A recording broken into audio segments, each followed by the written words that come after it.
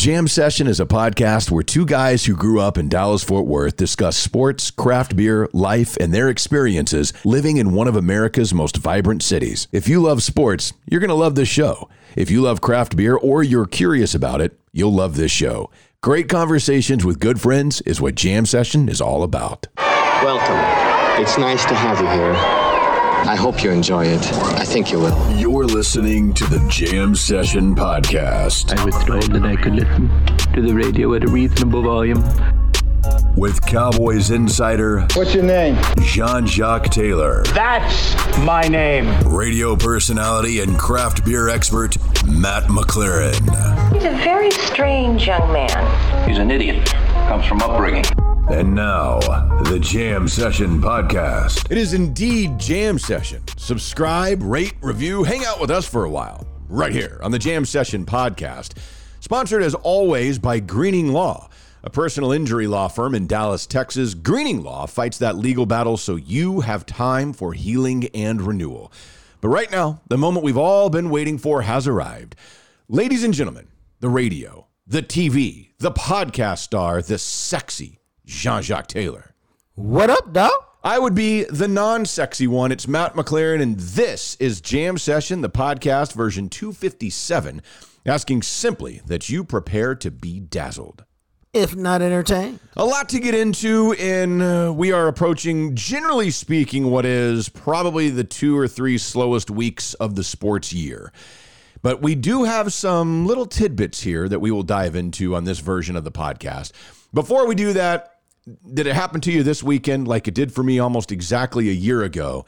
Did you have a car accident and you were hurt and you don't know what to do and you start realizing, my God, I was rushed to the hospital and I got a CT scan. Oh, my, I'm getting another one and I'm getting all these x-rays. And what is all this can just be so overwhelming. That's why you need the staff at Greening Law, the Green Team, because once you make that call, and again, it's a free consultation, they ask you a few questions, but if they decide to take your case, I am telling you from personal experience, they take a lot of that pressure and that weight of how you're going to deal with all the extracurriculars off of you, and they will tell you on the phone, hey man, we got you. Don't worry about that. Just go to your next doctor appointment and worry about getting better. That's what they do. And to me, that's why you want to pick up the phone, give them a call, 972-934-8900. It's 972-934-8900. And just tell them what your situation is, man, because they grind for you. They work against the other, against, whoever you're going against. Normally, they've got a big insurance company behind them. They'll fight for you. They'll guide you through the process. They'll make it as easy as they can for you. And what I like about them, there's no fees. There's nothing you pay unless you get paid. Because they don't get paid unless you get paid. And to me, that means they're working for you 24/7 nonstop. It's easy to do, man. 972-934-8900. Memorize it. Write it down. Keep it with you. 972-934-8900. It's Robert Greening. Call now. Offices, Dallas, Texas. Actually, it's kind of interesting because I'm going to get another steroid injection into my back this week. And they're the ones that set all that up for me. And yeah, my back has just gotten, I don't know what the deal is. I mean, I have a very badly herniated disc. And so I got to go get that. That'll be Wednesday afternoon. And hopefully that will help a little bit because for whatever reason, like the last few months, it's just gotten worse. I don't know why. Nagging pain or an acute pain? Yeah, it's more of just like a dull discomfort that's kind of always there. And then if I sit or I stand too long, it'll bother me. One of the things that really irritated me is in the last probably 2 weeks, I've noticed that I feel it when I've been working out.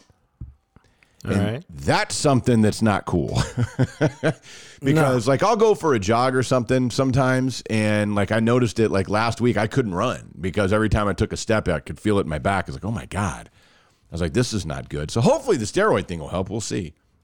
It helped the first time I had it done, but I think I'm going to have to get a couple of them here in the next month or so. Whew. Well, let's hope that works. Yeah, I'm hoping because for it. I've had a creaky back and there just ain't no creaky backs. They all suck, bro. Yeah. I mean, at some point, it's just this is what it is, So they're trying to get to a point to see, okay, what can we do? And I don't know. We'll see how it goes. But maybe I'll have an update for everybody later this week. But it was interesting. You brought this up. I was like, man, already 1 year. And this is something that, and we've talked about this in regard to, Arch Manning, Texas A&M, a variety of different things in the last few months. And that is NILs in college football. And the fact that they basically were approved almost exactly 1 year ago. Yeah. Well, I think the bigger thing is it's been a game changer. But check this out, bro. It still doesn't seem to me like it's overwhelmed the sport and taken the sport over. Yeah. I think there was that initial flurry. But what people have to understand and realize is that the best players have always been getting paid. They just got paid under the table. Or they got your parents a job, or they bought your parents a house, or they stuck a car in your grandma's name. This is not really new. Everything's just above board. Yeah. And I've always been down with it. I see very few negatives. And the negatives I do see can be fixed to me, rather easily. But I just think it's good that players have the same rights and opportunities as every other student out there now, which is to make money off your name if you're good at something at an early age. Yeah, I've never had a problem with it either. I've never understood. As I've said many times, I think a lot of people that have problems with it, like to me, I think it's got to be rooted in some sort of jealousy or some sort of old man get off my line. Well, that's not the way that it is. Or you shouldn't be able to make that kind of money for just being in college. You're already getting free education. And I've always thought that was interesting because to me, like, what do you care if somebody wants to pay an 18-year-old kid $2 million to play football? Well, I think the thing of it is, and you hear coaches talk about it all the time, it ruins the game and this and that. And to me, man, it's just poppycock, bro. It's I think what it does is it takes away some of your ability to control people and to tell them you can only do this, you can only do that. Because what's the deal? If you don't have any money, you are under somebody else's control. Whereas if you have money and control, you don't have to, because you don't have to just accept whatever treatment or whatever rules somebody hands down. Yeah. Most of the time, man, all this stuff is about, kids won't learn these lessons if they make money. It's like the transfer portal. They won't learn to stick it out. And everything to me is a negative. I'm not like ever been Mr. Sunshine, bro. But to me, there's a lot of positives to it. And I used the Jameson Williams case, the Alabama receiver who went number one after being a backup at Ohio State for 2 years, as a classic example of sometimes you want to compete as hard as you can, but it might be some cats better than you. Yeah. And so, Joe Burrow, it might be a guy went in the first round. So at that particular time, maybe he was better than you. Doesn't mean you sucked. It just meant you wanted a chance to play. You wanted an opportunity just to show what you could do. Or how about this, Matt? I just want to play. I don't want to sit on the bench. I've been a starter in elementary and middle school and high school. I was a star. I just want to play. And, some places you can't play, so you go somewhere else. It's not always a negative, man. And I think a lot of people have built it up to be that way. And so I'm all for players, man, making as much as they can. And check this out, bro. Some people will screw it up and make poor decisions, Matt. Yeah, they will. And I agree pretty much with everything you just said. And I've never understood why we want to restrict things, or like in the case of Jameson Williams. And I mean, this is a hypothetical. We don't know. It's speculation. What if he had just stayed at Ohio State and he waited for his chance and he got hurt in practice? Or what if he had waited at Ohio State and the coaches did not see in him, or because he wasn't getting as much playing time, he wasn't able to develop the way that he was able to develop by transferring to Alabama, where they're like, look, we're going to throw you the ball a ton. We think we need you. And Ohio State's telling him, we see a little something, but we think these guys are better. And he believed in himself. To me, I think that's, and sometimes, that's why they're about to install transfer portal windows. And I think those are good. That's fine. I don't think you want kids just transferring all the time. And the fact that you could enter the transfer portal in season, I've never liked. Because that's where, I didn't get to play in this game, or the coach was mad at me for practice, so I didn't start, and I'm pissed. I'm in the transfer portal.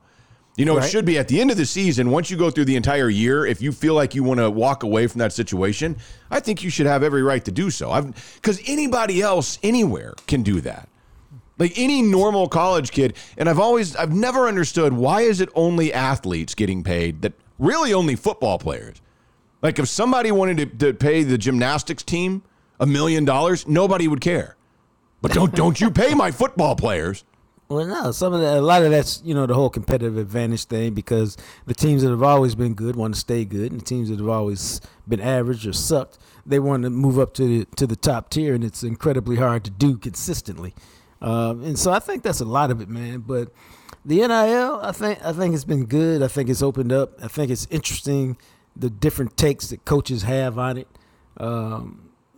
Because ultimately, to me, if you're going to succeed in it, you just have to accept that it's here and it's not changing. Yeah. And then you have to say, and Ryan Day, Ohio State's coach, did this. If we want to keep our current team together, it's going to cost about $13 million. Because and there's like a salary structure. Like quarterbacks, elite quarterbacks cost $3 million. I thought that was very smart by him doing that. Dude, I mean, it's just what it is. I'm not going to fight it. It's here. It's here to stay if we want to do what we do. If we want this elite edge rusher, Alabama's going to pay him $3 million. We're going to pay him $3 million. All the top programs are going to pay him $3 million. Now he can decide where he thinks he can best develop, because the money is essentially the same. Yeah, it's interesting because somebody had tweeted at me last week when Arch Manning announced his commitment to Texas, and I can't remember the exact tweet, but it was something about like, oh, I bet they paid Manning a ton to have to go to Texas. I was like, the mic is still here and working and fine. That's good news, man. But, like I was saying about Arch Manning, I was like, so what? If Texas paid him $5 million in NILs, I don't care. It's legal. There are ways to easily make it happen. And if you've got the money, that's what irks me about A&M. Is like, if I was A&M, I'd be beating my chest. Hey, we're rich as hell. Come play for us. We'll get you taken care of. I don't know why that's a problem. Like, I don't know why schools aren't embracing this and aren't rushing out to be like, hey, look, here's the NIL deals that we can give you. Oh, by the way, don't sign a contract saying that you'll come here. But if you did, I mean, that's what these collectives are doing. And it's all above board. It's all going to stand up in court. It's fine. Use it to your advantage. Well, yeah, because, a lot of kids, the money can help their families, like, for real. But, there will be people there to take advantage of you and all these other things, man. There's no perfect system. There is no thing to prevent people from making poor decisions and then having to live with the outcome. But we saw that with the transfer portal, where I read somewhere last week, like 1,000 people were in the transfer portal. Dude, it ain't that many roster spots. So somebody made a poor decision, and they got to live with the consequences of it, man. I mean, have you not ever made a poor decision and had to live with the consequences, man? Maybe like, for real, times. Bro. Yeah, You know what I mean? Yeah. Like, for most of us, I'm talking in general, for most of us, it's with your first or second credit card, where you got it. Hey, I'm balling. Drinks on me. I'll have another round. And then the bill comes in, and you're like, oh, I can't pay for this. Yeah, and, you're like, whoops. The 27.99 interest rate. And you max that thing out at $5,000, and you don't want to call your parents and tell them that you got the card that you weren't supposed to get. Now it's maxed out. And now that interest rate is kicking your ass. And ultimately, you either have to tell your parents or you have to figure it out. But you made a poor decision with some bad consequences, bro. Yeah, that's the way that life kind of works, man. And I don't know, that this whole thing, to me, I've never had a problem with it. It does not bother me at all. And it's like I've always said, it's interesting that we've never minded how schools will put money into building these stadiums, how schools will put money into building facilities with video game setups that we could only dream about, with lazy rivers running through them, with all kinds of extras, all these things to entice recruits of, hey, come here and we've got better stuff than somebody else. But if you give that money directly to the kid, instead of, look, you can play PlayStation 5 whenever you want, then all of a sudden we've got a problem with it. It's very odd to me. And the fact that it only applies to athletes. Like, and we've talked about this, if you're a music major, if you're a theater major in college, you can film as many commercials as you want and still go to college and get the money from the commercials. Somebody could pay you, hey, we saw you do this movie. We'd like to have you endorse whatever company. You could do all that and nobody would bat an eye. No. But when it comes to sports, when it comes to football, we have a problem with it. Dude, it's the way of the world. I'm glad that we're settling in now. And to me, not that many people have real NIL deals. There's still not that many athletes endorsing products. And if so, they're really doing it on a local level, not a national level. And that's fine for me. I don't have any problem with that. And so I think it's more right now, it's more to me about collectives just saying, hey, if you'll come here, we'll pay you, $25,000 a year or whatever it turns out to be. Yeah. And that, I don't have a problem with that either. It's just we live in a capitalistic society, bro. That's just the way we're built. It's all about money and who can give you this and who can, what you can maneuver and what you can negotiate. And that's just the world that we live in. Yeah, it's really strange. I mean, we're so worried about these 18 and 19-year-olds and this and that, but only in football.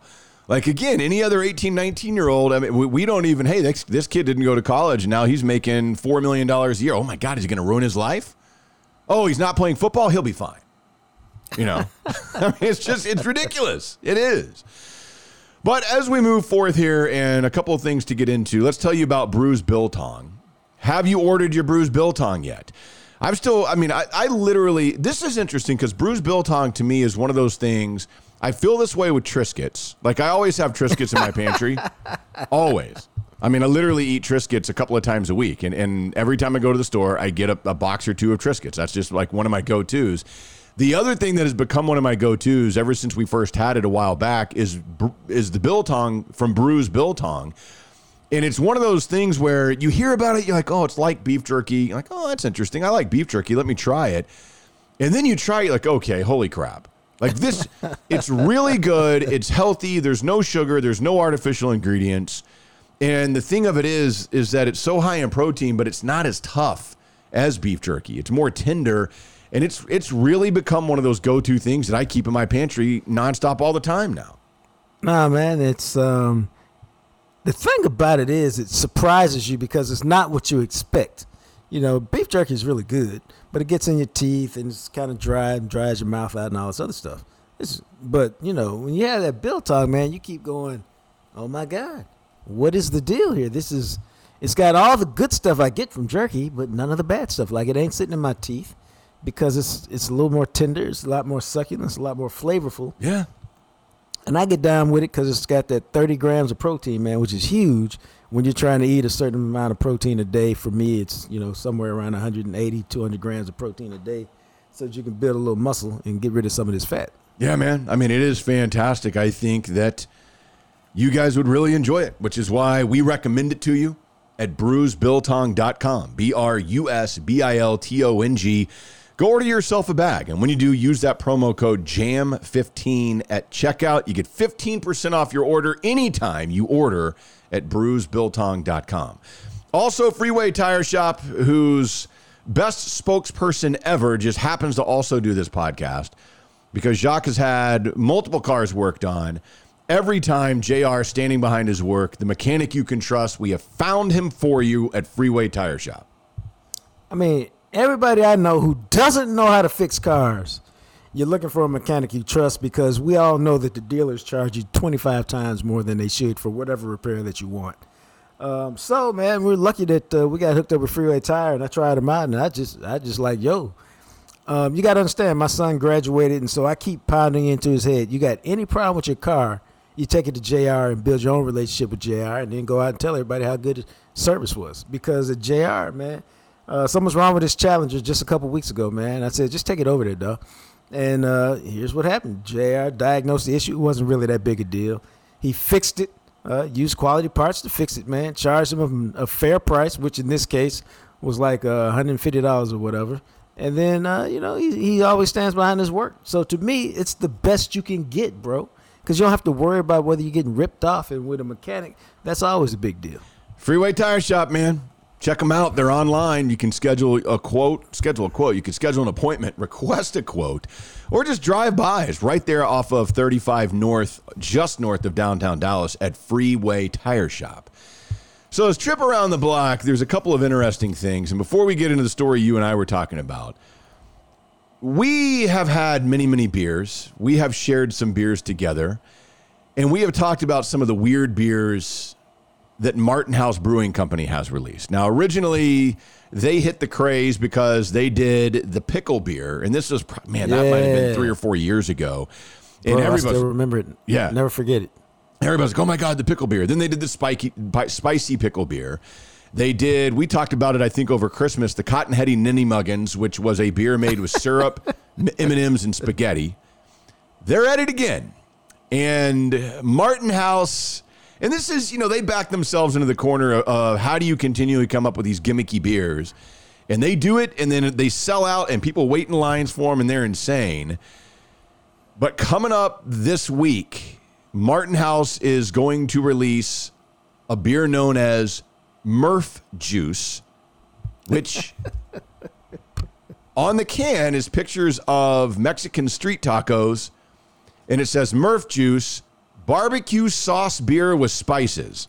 Okay, so this is like drinking Smoky John's. I guess so. I mean, I don't know With what else. Some yeast and barley or something. I guess so. Now, apparently, for this beer, now keep in mind, Martin House is over in Fort Worth. They teamed up with the place called T&D Barbecue in Weatherford. I mean, I'll trust them. It's a sour base. They added the same spices that T&D's barbecue uses in their own sauce, which they're saying is like black pepper, garlic, onion powder, cayenne, cinnamon, soy sauce, plus a few secret ingredients. And it checks in at 6.9% ABV. But apparently, according to Shug, and Shug now, I mean, he's worked his way up. He's their marketing director now. But here in this article I'm reading, he says, people are worried that it's going to be like thick, gelatinized, like actual barbecue sauce. He goes, it's not. It's just really a good beer with a tangy kick. Okay. That maybe you want to eat with some barbecue. I don't know, man. A barbecue sauce beer, huh? All right. And if that's not enough for you, next month in July, they are releasing, I promise you this is true, and this is probably just in time for July 4th. I don't know. But they are releasing a beer called Bun Length, which is a hot dog flavored hard seltzer. Why would you flavored? I saw this as like, my God, that sounds disgusting. Jeez. And if you don't think it sounds disgusting, here's how they brewed it. It is brewed with the leftover water from 52 pounds of boiled frankfurters. I'm a pass, bro. Why would That's you just me. want to drink hot dog flavor? Hey, man, sometimes we just go too far. I mean, Mike, and look, I applaud them for the creativity. I applaud them for continuing to push the line. But holy hell, guys, I mean, that's... So apparently they are going to release this July 16th, I see here now. They are planning the hot dog... They have a hot dog-themed party July 16th. They're in Fort Worth at the brewery, with the John Cougar Mellencamp cover band and plenty of mustard pickle beer on tap to complement the hot dog seltzer. So you could take a sip of the hot dog seltzer, keep it in your mouth a little bit, and then take a sip of the mustard pickle beer, and it's like you got a hot dog in your mouth in liquid form. Wow, bro. I don't even know what to say. And they have come out with some wild-ass beers, and I've had several of them. But, man, they put out beers sometimes where I'm just like, I don't even want to try that. I don't care how gimmicky. What is the appeal of drinking a hot dog flavored beer? It just seems, I don't even, maybe I wouldn't be so bad because I don't even like hot dogs. But it just seems like sometimes, bro, I don't know, bro. I don't want to drink a hot dog. Like, I don't want to drink a steak. I want to eat those things. Yeah, man. I want something that complements that. Yeah. However you do that. Yeah, I don't know what to say. I really don't, because that is a new level. And I love beer. Everybody knows that. We went to a couple of breweries on Friday night around town. Generally speaking, on the weekends, even here in Birmingham. I mean, we make the rounds and we enjoy trying all the new beers, but I don't know that I ever thought or could process somebody's going to make a hot dog flavored beer, nor that I would ever want to try it. You ain't never lied about that. Like I would just pass on the curiosity, but yeah, whatever. I'm okay. What can you do? The other thing here, and this is something, and some of you may be familiar with Pilot Point, which is up kind of, man, what is that, about an hour north of Dallas, I guess? Yeah, it's about 30 miles or so outside of Denton, 45 minutes outside of Denton. Yeah, I mean, it is way up there. There used to be a brewery in Pilot Point called Whistle Post Brewing, but they closed down a couple years back. I know Pilot Point. If I'm not mistaken, well, I'm not mistaken about this. They used to have great high school football. Like, then it was like 2A or 3A football. And I want to say their coach was named Jerry Jones. and that's why I remember it because I mean they used to just win every year. Well, we bring up Pilot Point because the mayor of Pilot Point, and Pilot Point's a really small city. Like the one thing I remember about driving up to Pilot Point, let's see, population is less than 4,500. And the one thing I remember about driving way up there is all the horse farms that you drive past. And man, I can't remember what time of it's either in the spring or the fall. They have a crazy awesome tulip field. Why do you know this? Well, because the lady friend's favorite flower is tulips. And she looked it up one time and she wanted to go up there. So we made the drive up to Pilot Point and we went and walked through the tulip field and you can pick tulips. I mean, they're all kinds of different colors and stuff. It was really pretty. Wow. So we did that. Look at you old romantic devil. Hey, man, sometimes when your lady says, I'd really like to do this, I'm smart enough to make a note of it and then remember to be like, hey, we should go do this. You said you always wanted to. You should go, yay. Let's do it. I'm like, all right, here we go. But I bring up Pilot Point because the mayor of Pilot Point, Matthew McIlravy, I think I'm saying. McIlravy? Well, his last name is McIlravy. Like, it's got to be McIlravy. McIlravy, maybe? McIlvray. I don't know. McIlravy. I don't know. McIlravy. Yeah. Matthew McIlravy. We'll just go with that. He's been arrested after he's 42 years old, and he was arrested for solicitation of a minor under the age of 14, a second-degree felony. He was arrested after a 5-month investigation that included the U.S. Marshals, the Texas Department of Public Safety, and the Collin County District Attorney's Office. Apparently, according to an arrest warrant, he exchanged messages with an undercover officer posing as a 12-year-old girl. And you know the worst part of that, bro, is once they have you on the hook. Now this is based off me seeing these things on investigation ID and all this other stuff. They give you like 1,000 chances to get off. Right, yeah. Like, well, I've got to go study my 6th grade algebra. And, Barney's on, so I'm going to watch that now. I'll talk to you later. Right. Or mom says I got to do the dishes before I go to bed at 8 o'clock. I mean, they give you 1,000 ways to say, I thought you were 18 or 17. Oh, no, I got to get off. And so by the time they catch you, bro, you've had multiple conversations and you know what you're trying to do. Yeah. I mean, you cannot. I mean, did you ever watch that show? Remember that To Catch a Predator? Bruh. So you just showed up to see a friend. Why do you have condoms, 6 boxes in your car and in your pocket? Yeah, and they're like, I mean, I always travel like that. I was passing them out to homeless people along the way here. And I was worried about her, and I wanted to make sure, come over and be like, hey, you can't be talking like that online. I was trying to help her out.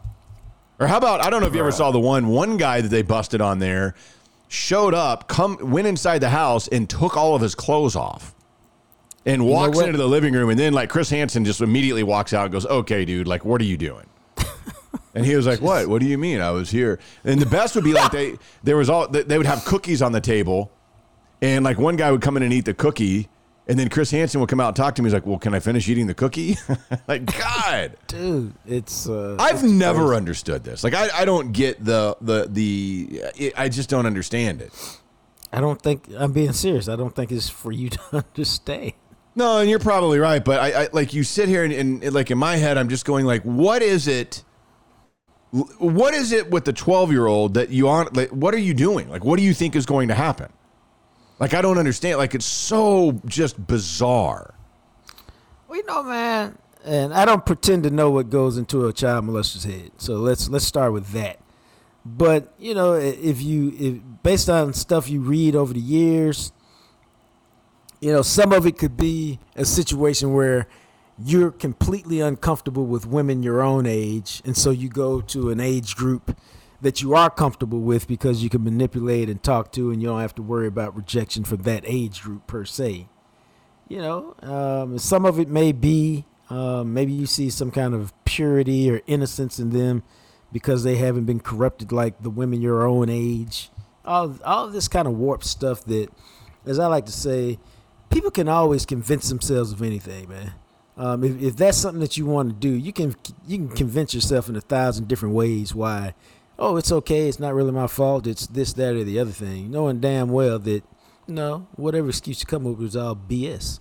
Yeah, it really is, man. And again, I mean, this is one of those things, and like you said, I mean, how would I ever understand this?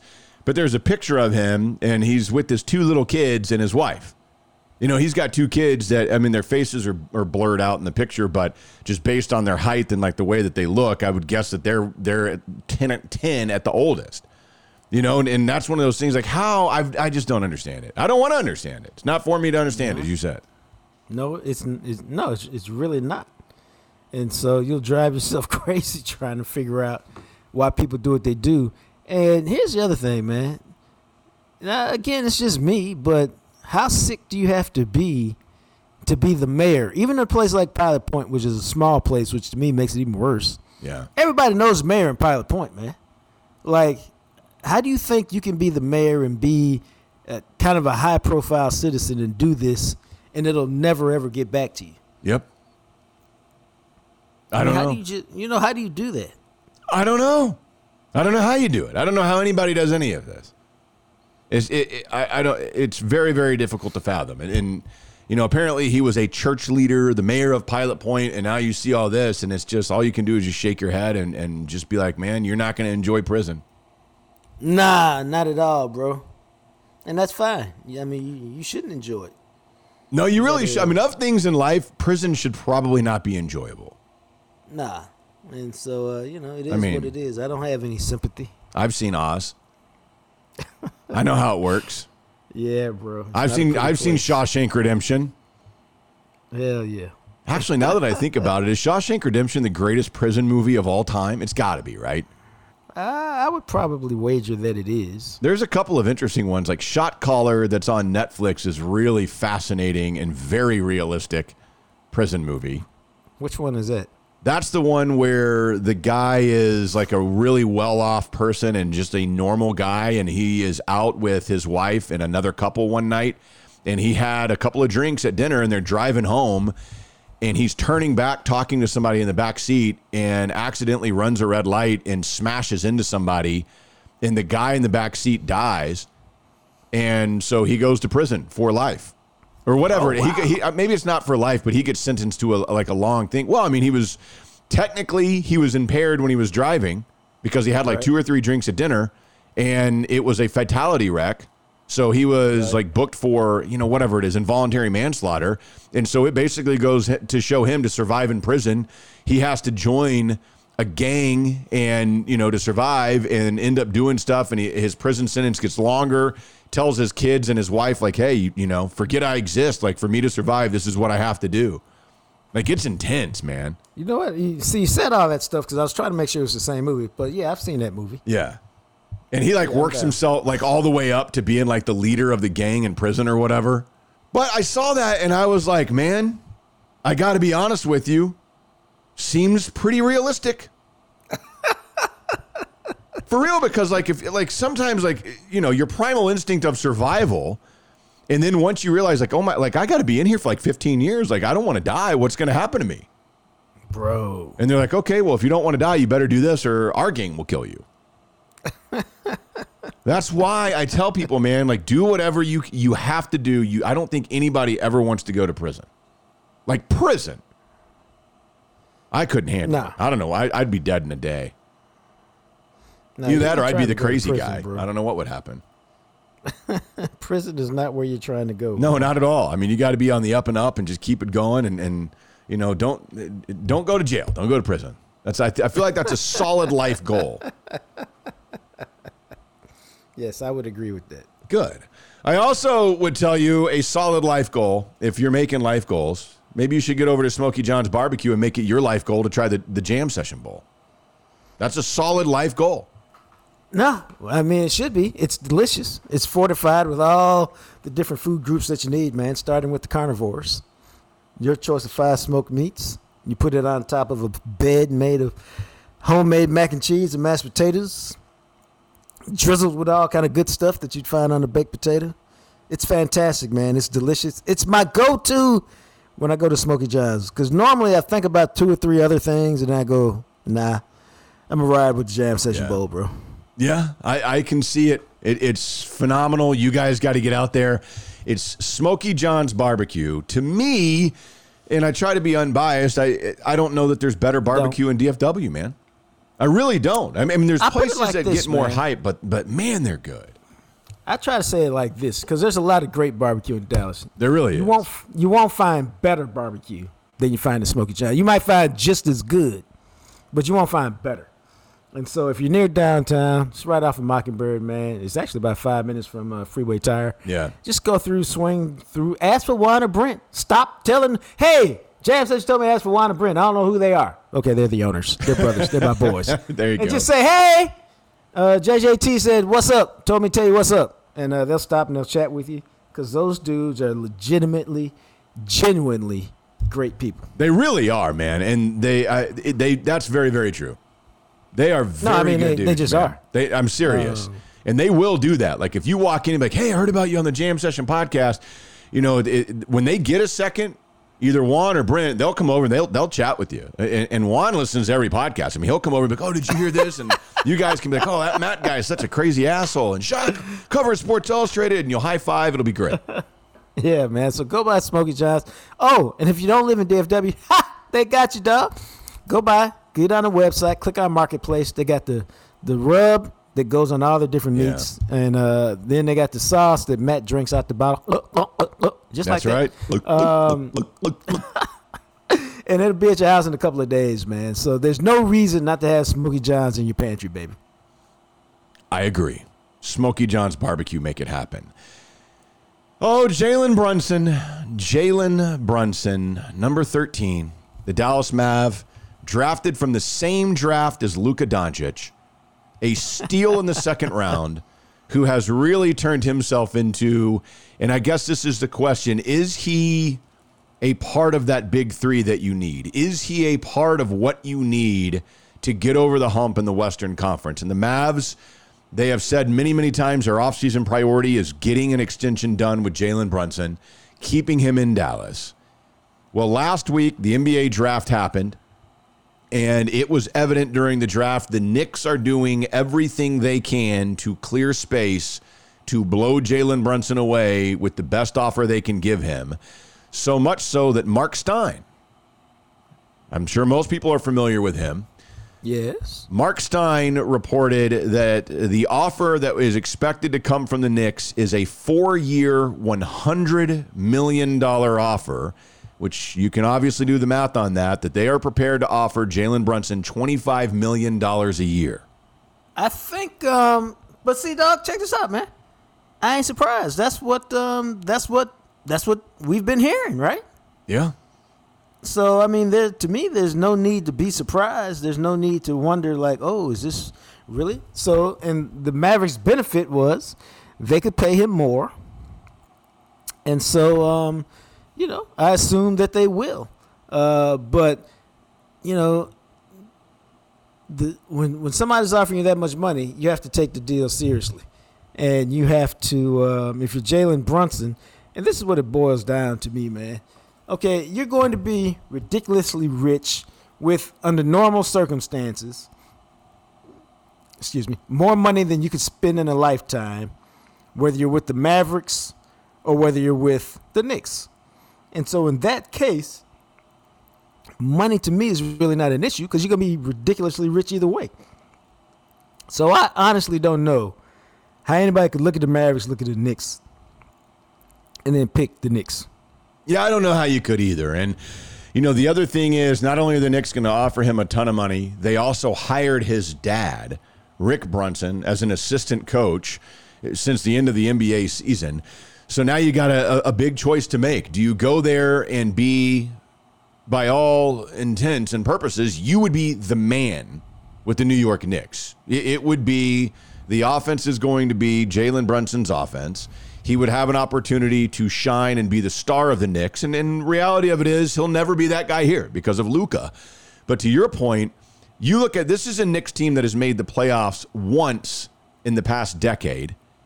They have gotten out of the first round only once when they lost in the conference semifinals since 2000. So in the last 22 years, they've only advanced out of the first round once.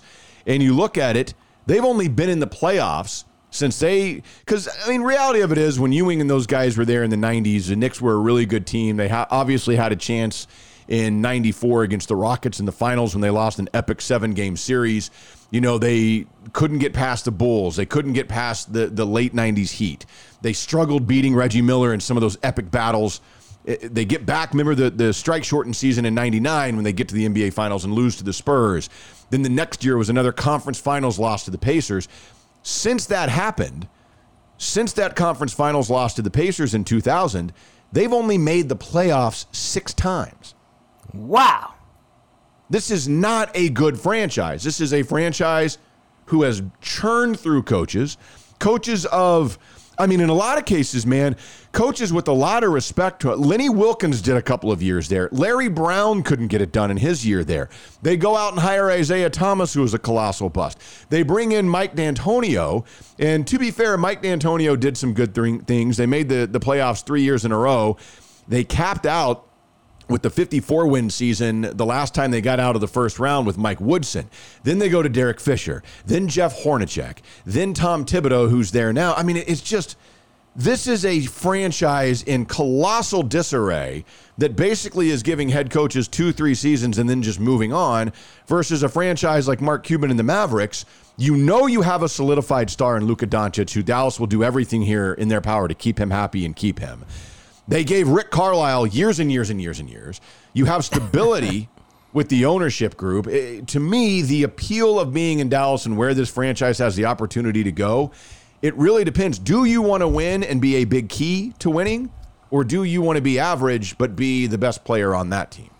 Yeah, see, I think, obviously I don't know for sure, but I think with a guy like Jalen Brunson, who's won championships at Villanova, who's seen how this team has progressed, and who plays a position where it ain't really all about your personal glory being a point guard, I really think that he'll just look at it and go, you know, the best place for me to try to win is Dallas, because I got a superstar, a legit NBA superstar I'm playing with. Part of the way you win in the NBA is with a legit superstar. So I've got that. I know I can ball out. Now it's just a matter of getting the pieces around us, growing with Jason Kidd, and making a run over this next 3 or 4 years. You just can't do that with the Knicks, man, because everything with the Knicks is about a hope and a prayer. It's, okay, we got some draft picks, or we got some money. Can we sign some guys? Will they live up to what we think they will be? And, you know, even if you said, oh, well, they're going to add you, they're going to bring Kyrie Irving, he's going to play too. Like, who wants to play with Kyrie Irving, man? Because he ain't going to show up every week. You know what? I mean, he's going to play about half the season and be kind of a big distraction and all this stuff. And if you're trying to win, like really, like winning is your top objective, you ain't trying to deal with all that, bro. Yeah, I wouldn't think so. And again, I mean, for just a trash of a franchise, which is unfortunate because it seems like if you're going to have a team like that in New York, they should be better, but they're not. You know, he does have Julius Randle there in New York with the Knicks, who averages about 20 points a game and is 27. RJ Barrett is only 21, and he had a 20-point average this season. You know, so they have a couple of young pieces, but, I mean, let's stop kidding ourselves. I mean, do you want to be – because you have a chance, and maybe this is a poor comparison, but, you know, if Luka Doncic is Michael Jordan, does Jalen Brunson have a chance to ride with him and be Scottie Pippen to some degree? Right. And do you have a chance to win multiple titles? And in Dallas, you do. Now, last week, Jake Fisher, who is an NBA reporter for the Bleacher Report and has written a book and whatnot about the NBA and all that, he had the report. It sounds like Dallas is by far the leader in the clubhouse to retain him. I've even heard that he has told former teammates and current teammates that it's basically like a done deal. Now, that was before the NBA draft last week, and on draft night, all the talking heads like, oh, wow, Jalen Brunson's going to New York. Look how they're doing this, and they hired his dad and this and that. And I just, again, you never know the person. But like you said, we're talking about a guy who played 4 years in college. He stayed for all 4 years. He understands what it takes to win a championship. He has been a part of a championship culture in college. and they're building that in Dallas, I just have a hard time believing that's the guy who wants to go and wallow away in obscurity in New York. No, that's my whole thing. We could be wrong, but I think he wants to win, man. I think winning is his top priority, as long as the money is, within the same conversation, and it will be. So the money won't be an issue. And if the money's not an issue, you got to go to the best franchise. I mean, I've told you this for as long as you've known me. And again, I don't think I'm breaking news, man. But organizations win championships, because organizations, your GM, your coach, your president, your owner, all that stuff, if you're in a good organization, they will consistently put you in position to win. Yep. And then one of those years when you're in position, the stars are aligned properly and you make it happen and it gets done. But if you're with a bad organization, perhaps you can luck into it somehow, some way once, but it'll never happen again. Yeah, and again, the only thing, and there have been reports out there that there's some thought that he does favor that bigger role, and he would have the bigger role with the Knicks, but I don't know, again, all that we've described, and the reality of it is, if they're going to offer Brunson $25 million a year, the Mavs, the max contract they can offer him is a 5-year deal worth $175 million, which is $35 million per. And they can use his bird rights to exceed salary cap. They could do something, at most, what the Knicks could do at most cannot get to the level of what the Mavs can do at most, but it just decides, okay, how bad did the Knicks want him? Because if the Knicks wanted to, the most they can offer him is a 4-year deal for $130, which is $32.5 million a year. Yeah, man. As much as I love Jalen Brunson, I ain't trying to give $175 million. I'm fine. No, yeah. I mean, and it ain't my money, but it's how it affects the other things you can do. So if they come in at 100, man, you eclipse that, whatever that number is. Even if it's just the 5th year, I'll give you 5 at 125. Okay, cool. Still $25 million a year more. It's going to go more in Texas because of the income tax laws and all of that. I just refuse to believe he's headed to the Knicks until it happens. So. Call me naive, but that's what I think. Well, and it's also the thing, and again, it's just us, but you kind of wonder if you knew the max offer from the Knicks could be 130 and they only offer you 100. I'd be like, okay, so you guys want me that badly, but you're not willing to max it out all the way for me. Right. And then maybe it's like, well, we got to build a team around you, Jalen. I'm like, well, I've got a team around me here in Dallas. I don't know. I mean, for me, if I was going to go somewhere that was average and take me away from a place like Dallas, I would be like, y'all better come with the elite offer. Bring it. Now, what do you think? Or let me say this. So the Knicks signed his dad to be an assistant coach. You get to play with your dad. And I'm here to tell you, bro, that could be very enticing, especially if they have a close relationship and all this stuff. But, man, I had a really close relationship with my dad. He taught at Ohio State. That's why I went to Ohio State. We spent 2 years together. And he walked in the kitchen one day, man. And he said, hey, I need to talk to you. I said, okay, what's up? He said, hey, I just got this fantastic offer from the University of Buffalo. They're going to do this for me and that for me and this for me and that for me. And they just gave me just a huge raise. I'm balling now.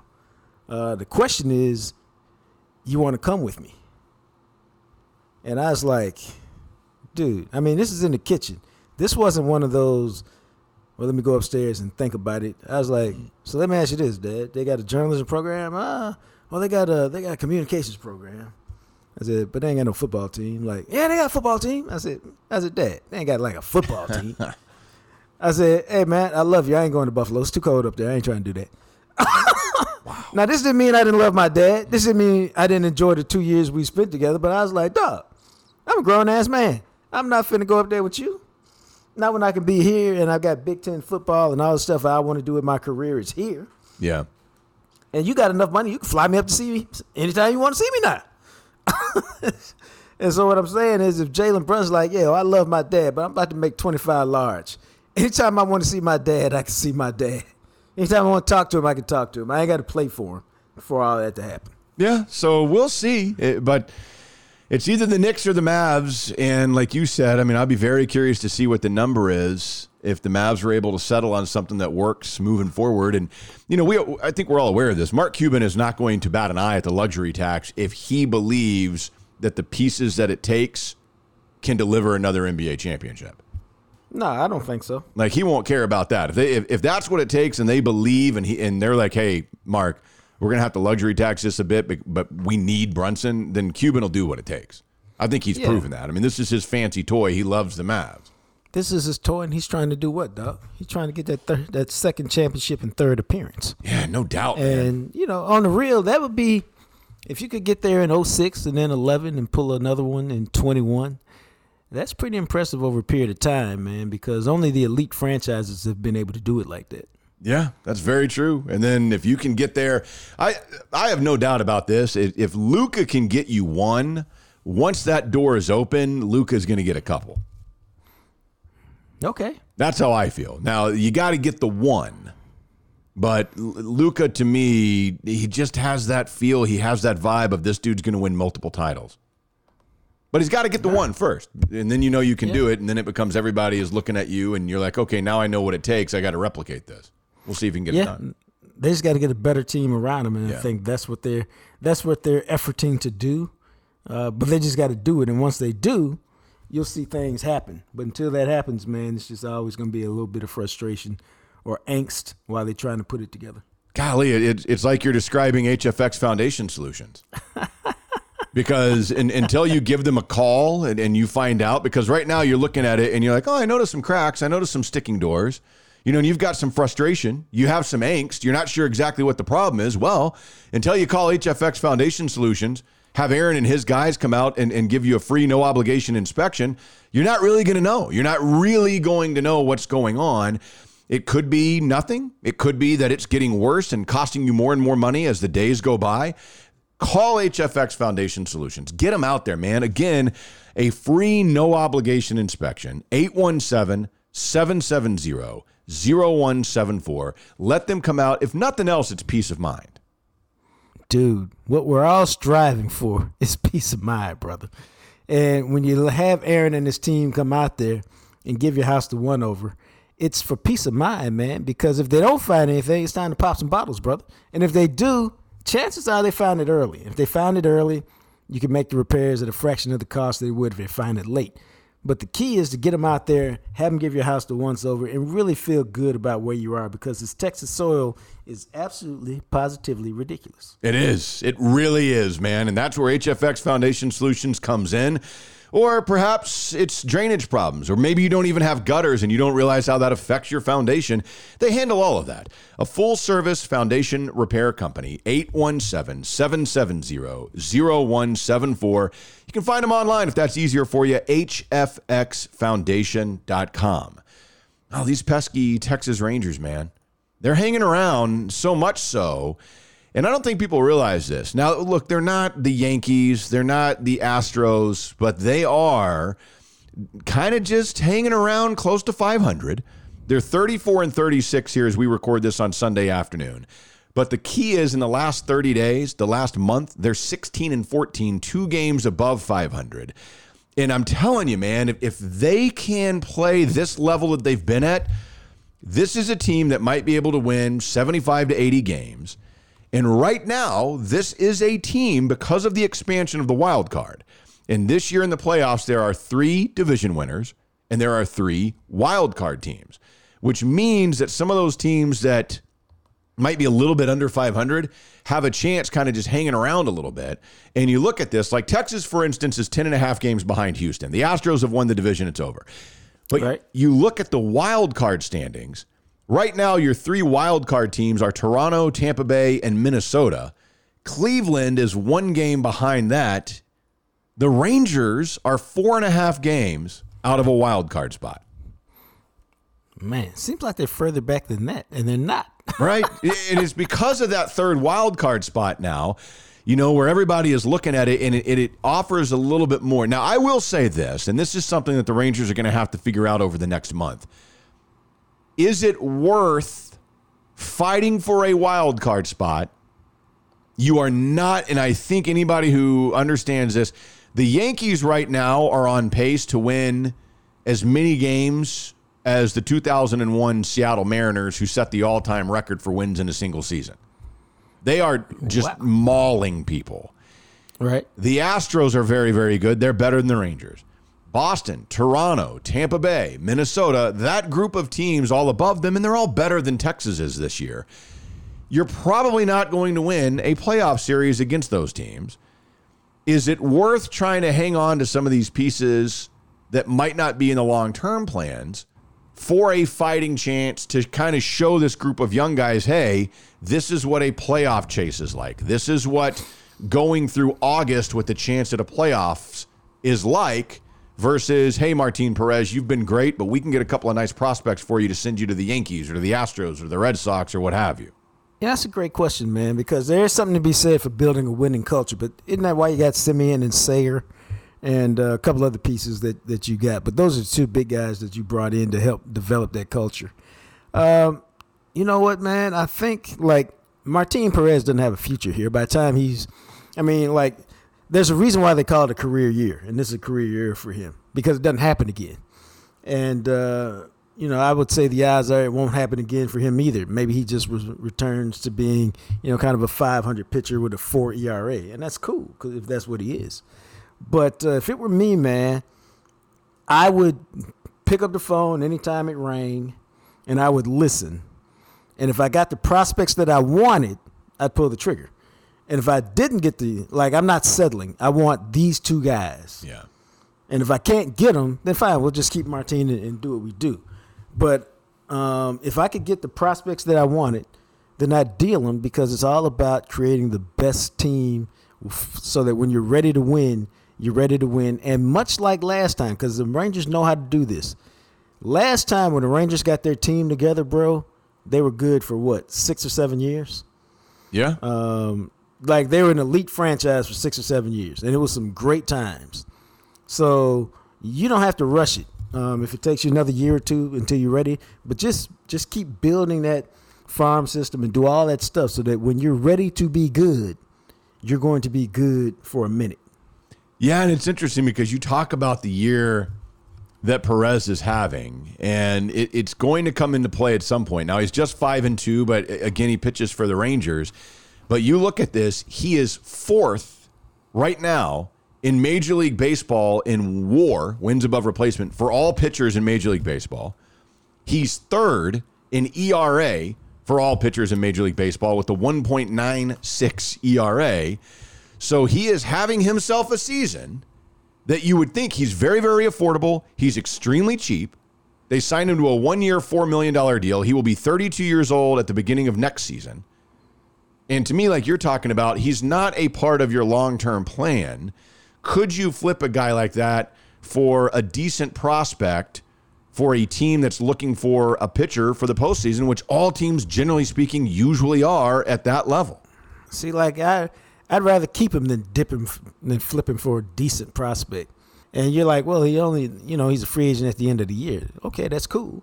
But when you're at a pennant race and you're one of these elite teams, whoever they are, that I'm trying to win it this year.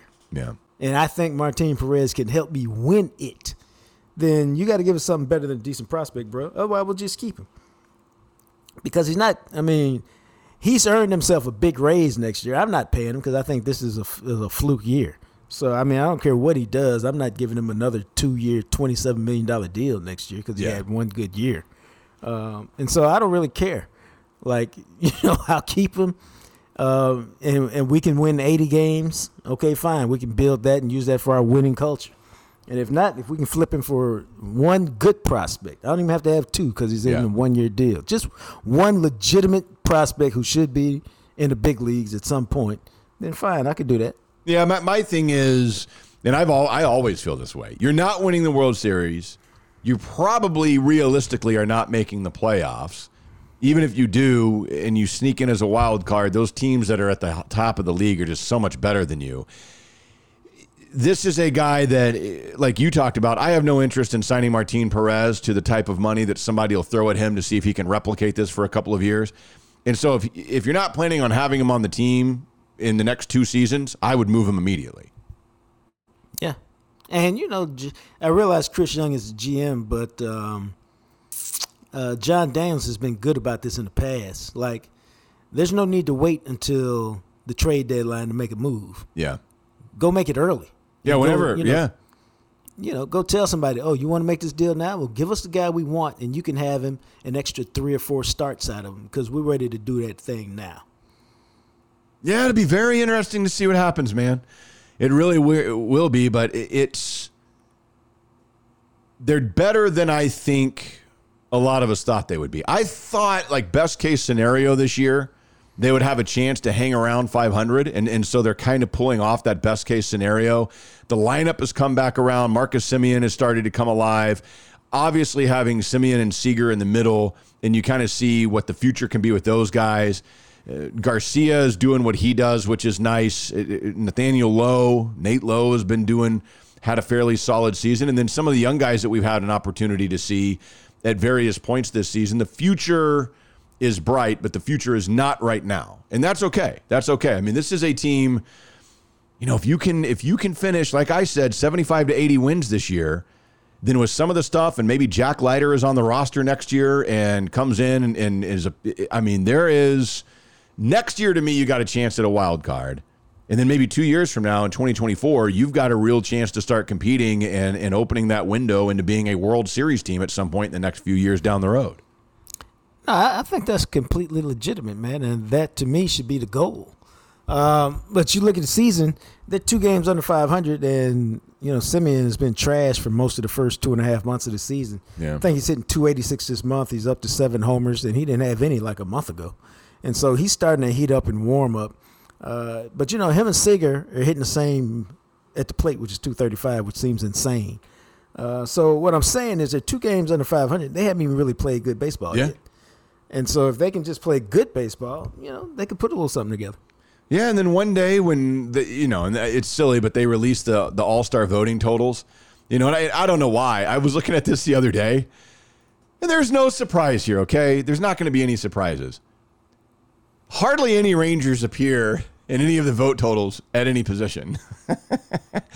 I ain't surprised. I'm not surprised either, but it's just, I don't know, man. Sometimes when you're scrolling through and you see like Jonah Heim is 9th in catching. Let's see. I was Marcus Semien, and I thought, okay, well, Marcus Semien's well known. He's 10th in second baseman. You've got Corey Seager is 7th in shortstops, and that's basically it, man.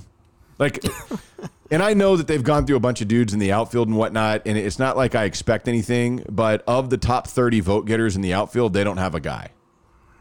Wow. And they have to have an all-star, and right now, their one lone all-star is going to be Martin Perez, and if he played for a team that had a winning record, he would actually have a legitimate chance to possibly start the all-star game. I mean, he's been that good. True that.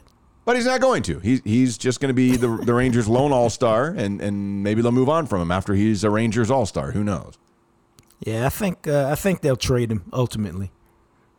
And then it's just a matter of what kind of prospect you get back. Yeah, and then maybe you get a guy, and the Rangers also coming up here in a couple of weeks, they've got the 3rd pick overall in the Major League Baseball draft, and maybe you can hit on a guy there that joins Josh Young and Jack Leiter, and you've got a trio of dudes who's going to be the base and the future of what this franchise is.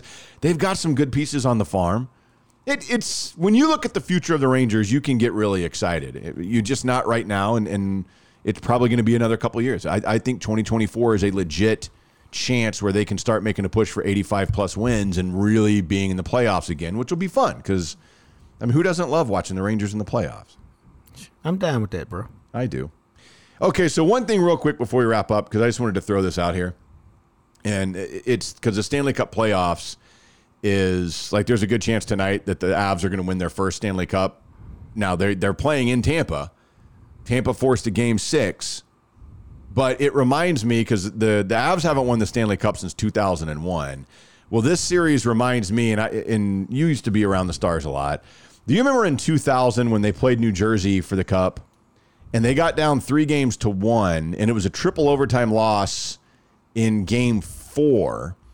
Right. And then they had to go to New Jersey for Game 5, and I'll never forget this because, like, the whole thing was, man, if they can just win Game 5, they'll probably win Game 6 at home, and then Game 7, anything can happen. The Stars go to New Jersey for Game 5. They win in double overtime. I believe it was Brendan Morrow. I think that's right. Maybe not. That might be a year too young for him. I'm trying to remember who scored that winning goal. Anyway, it doesn't matter. But I remember Game 6 in Dallas. Elias to Arnott, double overtime. And I'll never forget where I was. It was at a girl's house I was dating, and you could see it happening in slow motion. High to the glove side, beat Belfort, and the Devils win the Stanley Cup in double overtime. And I'm just sitting there going, like, I dropped to the floor because I was convinced when the Stars won Game 5, I was convinced they're going to win Game 6 at home, and we're going to force a Game 7 back in New Jersey. And when that happens, it's anybody's game. And it didn't happen, obviously. And I just kind of, I don't know, this series kind of has that kind of vibe to it to me for whatever reason. Well, I think the difference is you're talking about a two-time defending champion. And so, they just got a different vibe, and they got a different confidence level. And they lost in double overtime in Game 4. And so they can look at it and go, we damn near won Game 4. Because they got smoked, I think, 7-0 in Game 2. And then they came back and won 3, and then, the overtime thing. So, but they can look at it and say, aside from Game 2, every game's been a toss-up. So we can play with them. It's not that we can't play with them. We're two-time defending champs. Let's let them feel a little pressure. And, it's like a lot of games, man. The first 10 minutes of the game in Tampa tonight is going to be insane. It is going to be insane. And it's, can you weather the storm?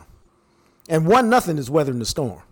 Okay, fine. You're up 1-0. Fine. They'll settle down. And it's Colorado. They got 1,000 goal scorers. But it's, can we just settle down, withstand that first onslaught through the first 10 minutes, let it settle into a game, and then slowly start to take advantage of it. But I watched it. I watched the overtime the other night because I like good hockey, man. I love playoff hockey because there ain't all this stupid fighting going on. It's the truest form of the game to me. And so I peeped it the other day because these were two good offensive teams, and it was a good game. They're fun to watch, man. Unfortunately, I can't stand Colorado. I hate them with the passion. And Tampa Bay is no fan of mine either because obviously they and the Stars played in the Cup Finals a couple of years ago. But we'll see how it turns out. It brought back that memory of way back when, and I was just looking, it was Mike Modano who scored the winning goal. I couldn't remember who it was all those years ago because that was a triple overtime win for the Stars in Game 5, and they won 1-0. Belfort stopped 48 of 48, and Brodeur stopped 40 of 41 until Modano scored in the third overtime. I mean, what an epic battle that was. Hell yeah. What a series that was. Every single one of those games was decided by one goal, except the first game when Belfort took like some cough medicine or something, and you could tell something wasn't right, and they got beat 7-3. It's crazy. Yeah. All right, but there you go. Enjoy your week. We'll have another couple of podcasts coming your way this week, and then, of course, making our way to July 4th weekend. We're wrapping up the month of June already. Kind of wild.